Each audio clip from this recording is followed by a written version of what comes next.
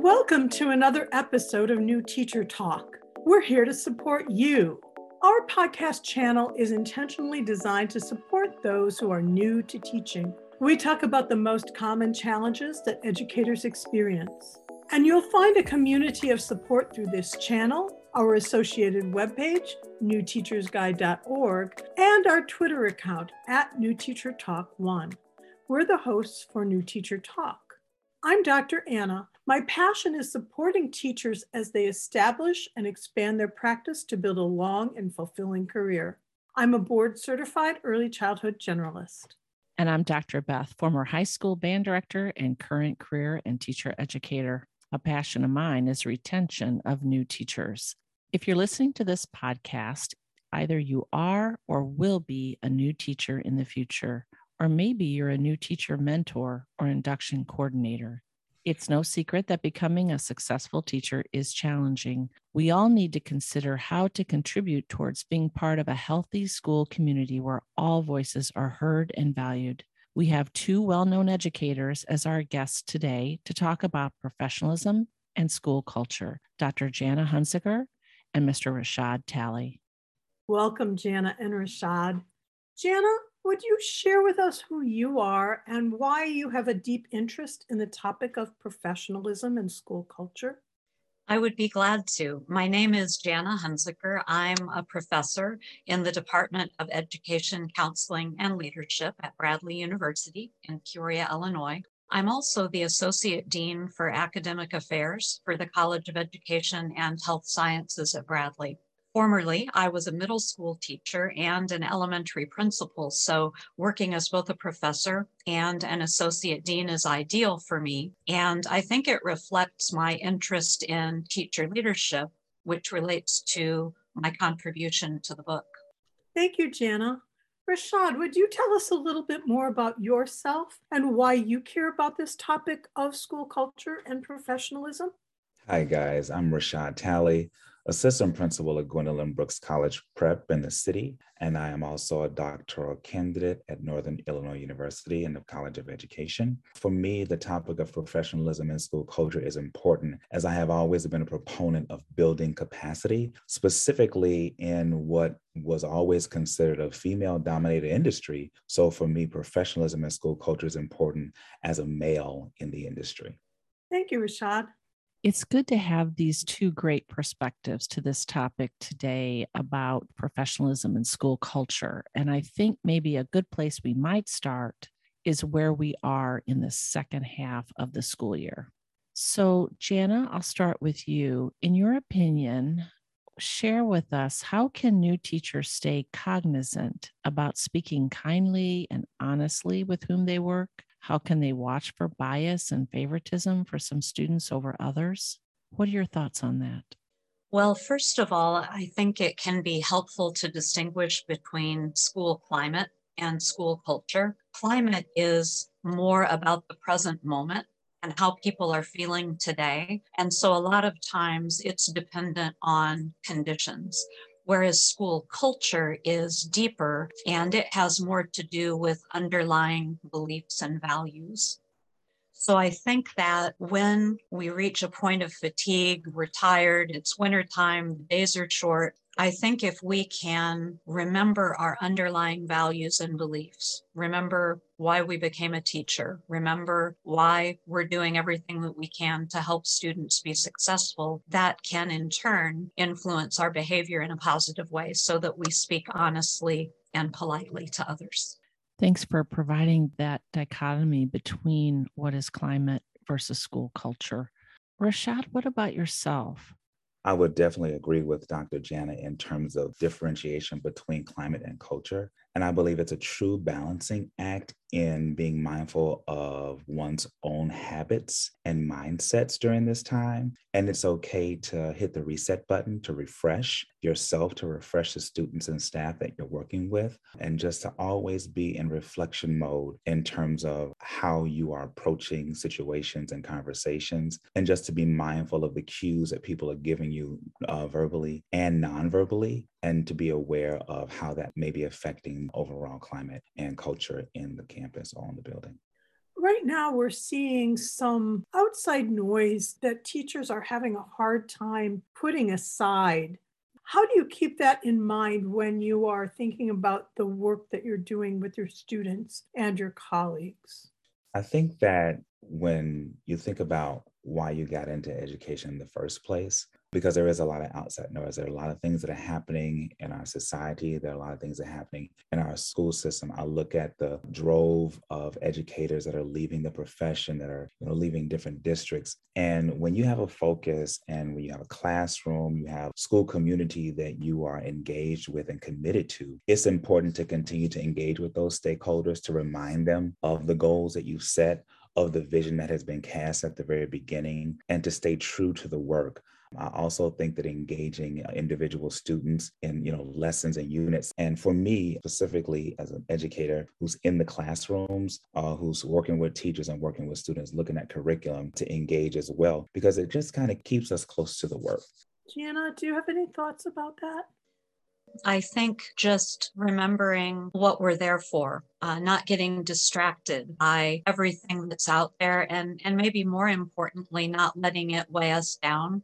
I think so much has happened in the last couple of years that it's really easy to become anxious, and that makes us less effective in the work that we do. And I'd like to follow up on that to ask about the fact that it seems that relationships with our students, with our stakeholders, with our colleagues really matters. So how does one strengthen and deepen professional relationships at this time of the year? And what does that look like? I think of mutual respect, even if others are not showing respect for us. If we can model respect for others, I think that mutual respect builds over time and in turn influences the climate, influences how people are feeling right now.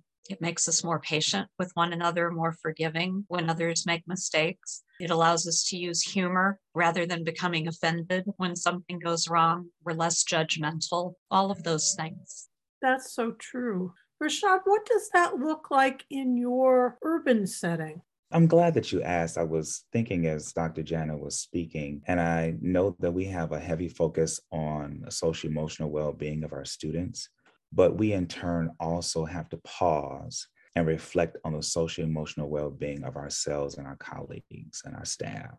And when we're paying attention to that, there are norms that we must set for ourselves, time that we must take away for ourselves, and just be concerned about the person. A lot of times I think we focus on the educator and focuses on the curriculum and compliance and all these things. But when you are able to kind of steal away for a bit, whether it's a happy hour or time, after school or during a lunch break with a colleague, those times are just as important as the PLCs or the grade level meetings or the district level, initiatives and professional development that you're taking. When we take time to make sure that there's a balance as well for the adults that are engaged with students concerned about their social emotional well-being, when we check that off the list, then we're able to kind of take a look at ourselves and make sure that we're okay, and to check in with each other and to just do a temperature check. That's one of the things that we're doing in our building. Because I'm at the middle school and high school, when we have games, we're committed to staying after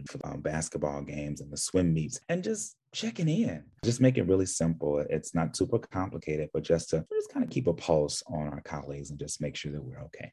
Sounds like you're trying to prioritize the humanness over the role of educator. And that is so important.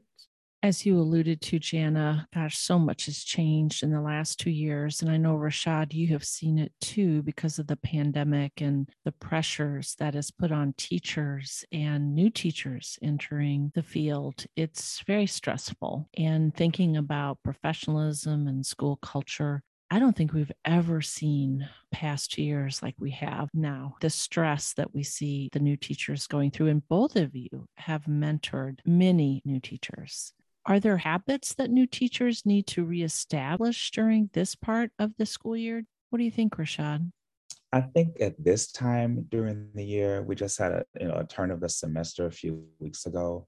And I was talking with some of my colleagues who talked about mentorship. I have some folks who have really stepped up into teacher leadership. And we were just having a conversation about, it's okay to press the reset button and to reestablish norms. Just start the year fresh. I still think that you can still say Happy New Year at this time, but just a time to re-engage. We just had a re-engagement conversation with our district level leadership where we kind of looked at some data points. Really, we're able to reset and set ourselves for a trajectory to the end of the year. Like, here's where we are now. Where are we headed and how are we going to get there? It's okay to do that.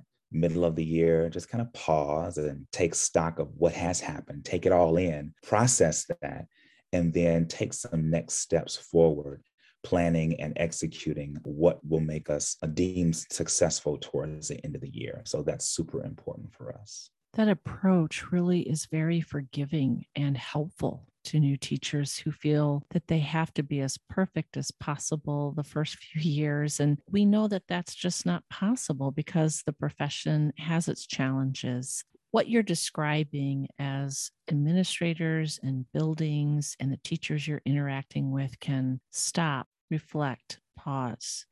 It can almost feel like the start of a new year, and it doesn't even have to be the new year. We can give ourselves grace to do that and encourage new teachers to do that. Rashad, I'm going to stay with this line of conversation, if you don't mind. How might a mentor factor into all of this sort of mindset that new teachers need at this time of year? I think that in a mentorship capacity, giving a mentee or a new teacher an opportunity to look at those pluses and deltas, look at what has happened already. Where are our successes? Where have they been? What can we continue doing at this time towards the end of our time? And what are some things that we probably need to shift gears on, so to speak, and just giving space and time for that new teacher to have voice, to have agency, and the level of self-efficacy that it takes to be empowered to move forward, to asking those tough questions and giving that space, sometimes yet uncomfortable, for that new teacher to kind of just take stock of what has already taken place. What are some things that I want to hold on to? What are some things that I want to let go of? And what are some things that I have not tried yet that may bode well for the trajectory towards the end of this first or second year? I like the role of the mentor in that situation because they encourage the new teacher to reflect and to decide what is going well, because there are many things that are going well, but sometimes when we're in the thick of things, we only see the negative and not the progress we've made. But communication is so critically important between the mentor and the new teacher, and having those honest conversations, as you have really spoken to, and to be able to reset if something needs to happen. That's just professional growth, isn't it? Absolutely, it is.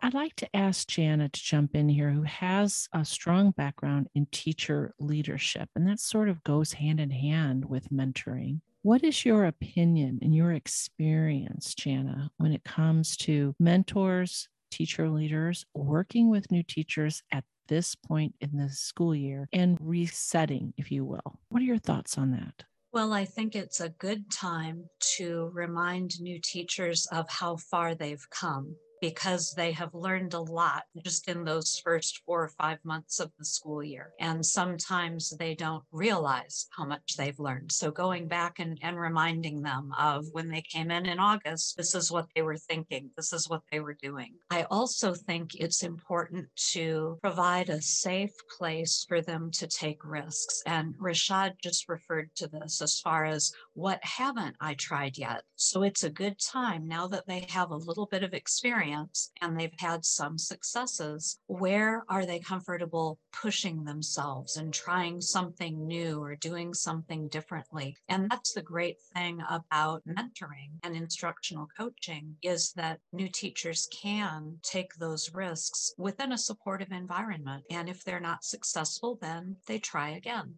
I think giving new teachers grace and giving them the opportunity to try things, reflect on them, work with the mentor, try things in a different way, see what works. And we know as the school year goes on, things that were really successful or really were seamless in the fall may no longer be effective in the second half of the school year. So how do you step back, reflect on that, make changes, utilize peers, utilize teachers in the building who are really expert at what they do, and talk with them, collaborate with them. That's a form of professionalism. is connecting with other people that are professional educators. That can be the building administrator. It can be your grade level colleague or your content area colleague. Maybe you're in the same department, and really building off of that, because you don't have to be the person in your classroom by yourself struggling on your own, but rather sense of professionalism and a school culture where we are all working together to be better at what we do and helping students, all students. And they all have different needs, not only the new teachers, but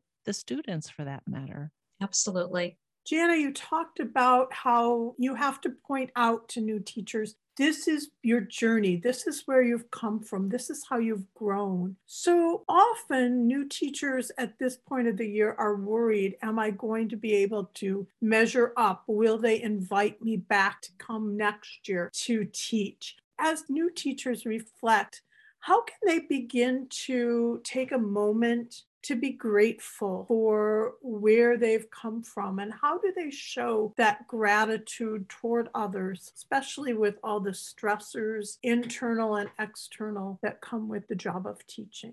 Well, I think a simple thank you goes a long way. New teachers do have a lot to be thankful for in terms of all of the people around them who are supporting them. I think sometimes to be humble enough to even say thank you when something doesn't go well and they receive correction. That's how we grow, as difficult as it is.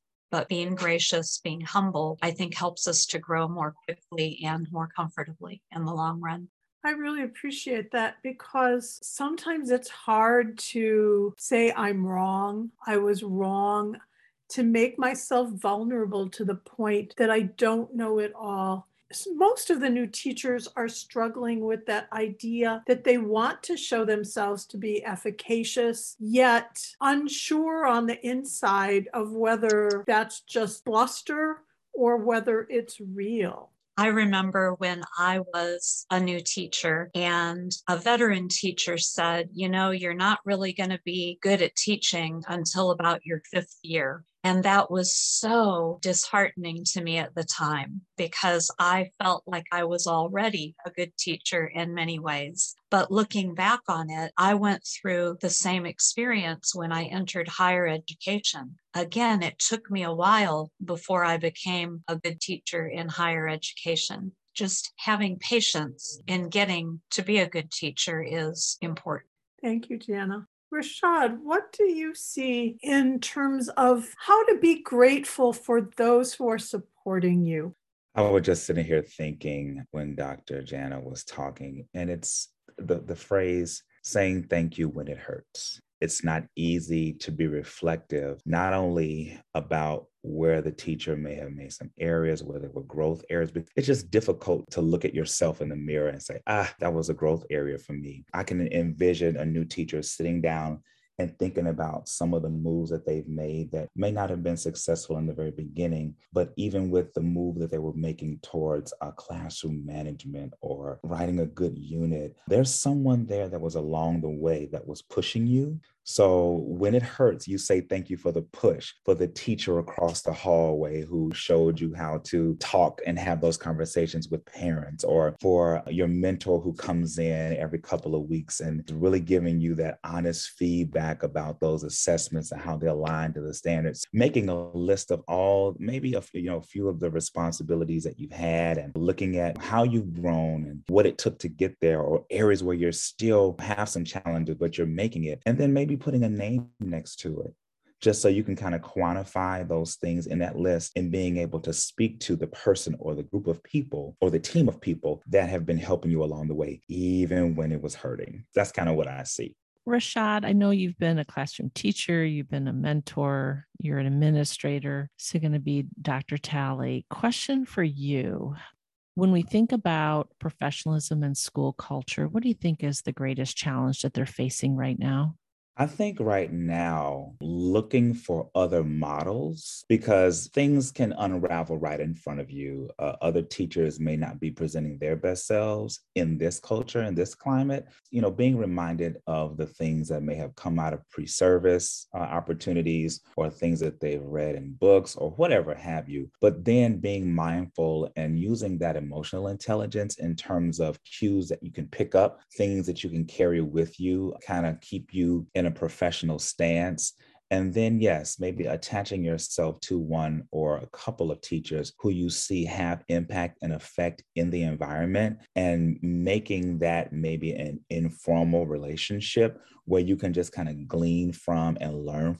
I really think that that's really important because sometimes we look at the teacher down the hall that's popular or one that's saying or naysaying in the department meetings or what have you. And that may not necessarily be the mantra that you want to pick up as a new teacher, but just kind of being very observant and coupling it again with what they may have learned in internship or pre-service time, also relying on the mentor, asking questions, and just being able to fit, if you will, into your own suit and kind of making it up as you go along, making sure that along the way you're observing and picking up the pieces that you think are how you want to be viewed as a professional, respected, and looked at as someone who is doing the work of the educator.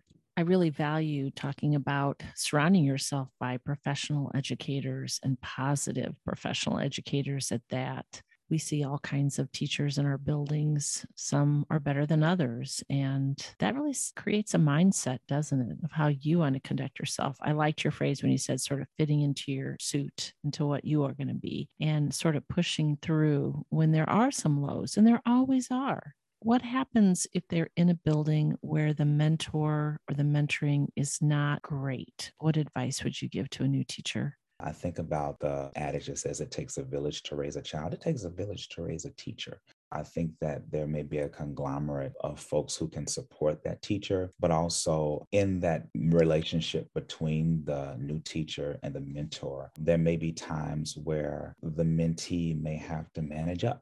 Maybe there are some things that in that time the teacher may need, and maybe the mentor, because they're not in the day-to-day, are not aware. There may be some things that the teacher may not be speaking about that the mentor is not picking up on. So I think that there can be really fresh dialogue about what the current needs are in the current climate and being able to make those shifts and moves based on the need. Sometimes in a mentorship program, there may be scripts, there may be templates, there may be things that are kind of staple for the relationship, but then it again becomes organic and into the needs of that teacher that may need a little extra push or may not need as much or may just need to do things that speak to the trajectory of that teacher's future.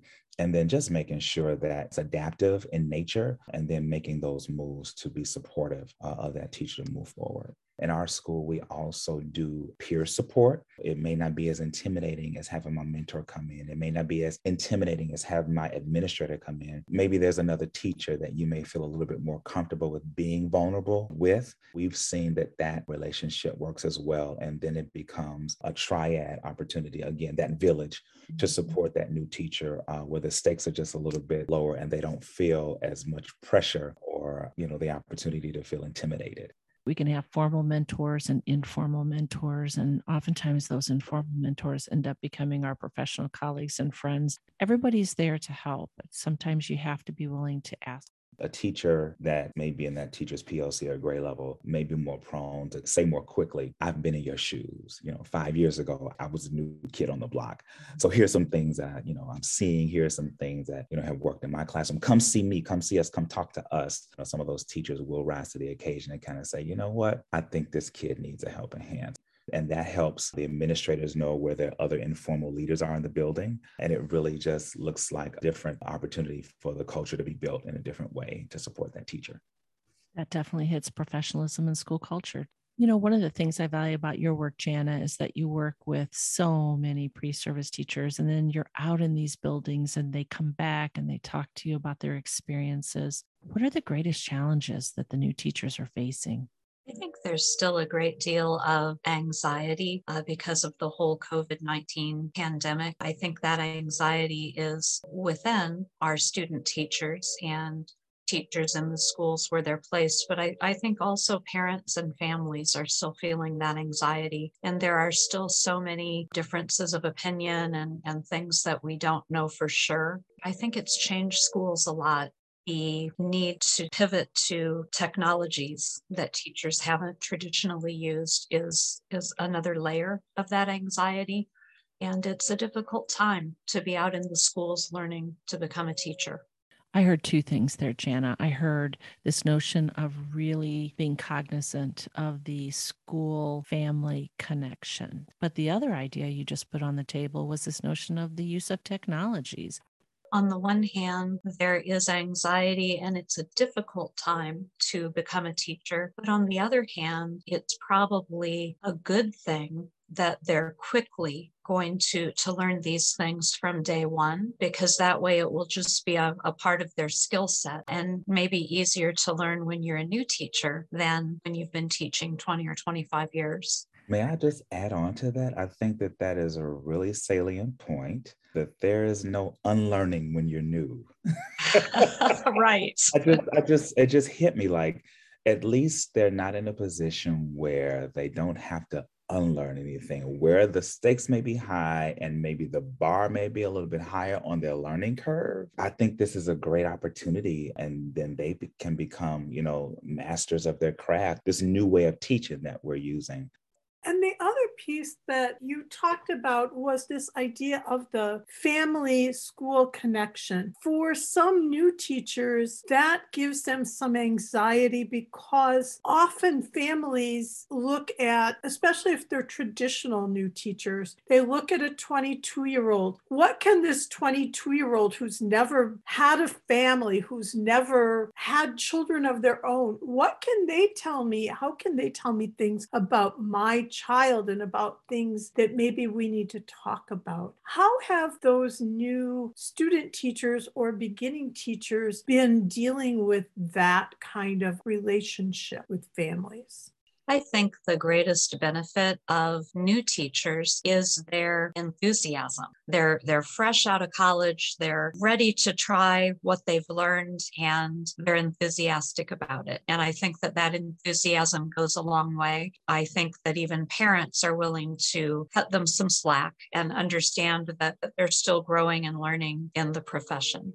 And I think, too, that there's this commitment to the students that you have as an early career professional. You don't have all those other things to think about. You're really focused on the students that are in front of you. And you really got into the work because you wanted to impact and make their lives better. Jana, you've been working in the field of teacher leadership for almost your whole career. When you made a contribution to the book and talked about teacher leadership, how does that teacher leadership apply to new teachers? You think teacher leadership and you think about somebody that's been there forever, but how can you plant the seeds for leadership as a new teacher? And how did you talk about that in your contribution to the book? My intention with the chapter was to do exactly that, to encourage new teachers to begin thinking about developing as a teacher leader, even as they're developing as a teacher. And so I offered 4 steps that they can take, and then a simple framework of teacher leadership that I've developed to help them recognize when they have acted as a teacher leader. Beginning with themselves, they need to think about their personal values and what they believe about students and learning and teaching. Then they need to get good at teaching, because teacher leaders are teachers first. And so they have to really develop their craft. And again, we know that will take time. But in the meantime, they can start getting involved beyond their classroom, serving on committees, assisting with professional development, doing things to begin networking and contributing to others in the building. And then finally, taking initiative when they see a problem, when they face a challenge and they have an idea of how that might be resolved, they step up and they offer solutions, or they mobilize other teachers to put their heads together and try to come up with a plan. And that is teacher leadership. And it's important that new teachers can recognize that I can be a leader even though I haven't been in this work for a long time. That many people need to step up with leadership skills or an attitude that they want to improve aspects of the culture and that they can be part of that. I appreciate that, Jana. Mhm. It's important for new teachers to understand that most teacher leaders are what the literature refers to as informal teacher leaders. These are teachers who are teaching full time, but they're going above and beyond just being a professional teacher to take initiative and to help solve problems and initiate projects beyond the classroom. Absolutely. Rashad, you wrote a piece for our book that talks about growing from an internal kind of a place, that you're looking at how to develop yourself. So tell us more about those growth moments that you speak of. We go to school, we have our student teaching, we have our methods of teaching math, we have all of those things. And we come into a building and we think, and I've heard teachers say that when they have all these other nuances that kind of come against what you came to the classroom for, to teach. And I've heard teachers say, can I just come to work and teach? Well, the answer is no. There are a lot of other factors that come into being a classroom teacher, being an educator. In my chapter, I really wanted to get at the things that kind of make you great in a building, and that is building relationships, being reflective, talking to some of those informal folks, the security guard, the secretary, the custodian, all those folks and things that kind of, I think that the principals, assistant principals, and other visionaries have the big picture. But if you come into the classroom with a mindset to kind of take nuggets of that bigger picture and continue to build on all those experiences and relationships, you continue to do that and you build yourself as a teacher, you build yourself as a leader. So when Dr. Jana talked about being one of those informal leaders and taking the initiative without having a title, but if you come in with the notion that it's more than just what's happening in room 208, that you begin to fortify yourself as a person who is a part of the fabric of your community, a part of the culture of that school, the climate, and you make sure that you're taking those things on one thing at a time and just building your arsenal for success. And hopefully that's what folks are going to get out of my contribution. Both of these pieces were just really filled with such practical information. And the New Teacher's Guide to Overcoming Common Challenges, super easy. You get the short pieces, and then you get these great downloadables that you can use right away in your classroom, whether you are in an urban, suburban, or rural setting, whether it's high school, middle school, elementary, or pre-level. There's a lot there. I like to think of this podcast episode as part of the lightning round. So here we go. If you could only give one bit of advice about professionalism or school culture, what would you say to a new teacher, Jana? I would say hold yourself to a high professional standard, but be patient with yourself. Professionalism is learned, teacher leadership is developed, and both take time. Great advice. What about you, Rashad? I have 3 words: reflection, reflection, reflection. Trifecta. Both of you have given terrific responses to that lightning round. Thank you. And so if our listeners would like to contact you for more of those bits of wisdom, how can they do so? Jana? The best way to reach me is via email. My Bradley University email address is my first initial and my last name, JHUNZICKER@bradley.edu. Thank you so much, Jana. Rashad, how can our listeners reach you? I give my email, it's my initials, rjtalley, Talley, @cps.edu. And my Twitter handle is rjtalley, again, rjtalley007. Oh, I love that, 007. That's right. Now, does that mean that you're the super spy around your school, though, there, Rashad? That means that I know it all and I do it all. I love it.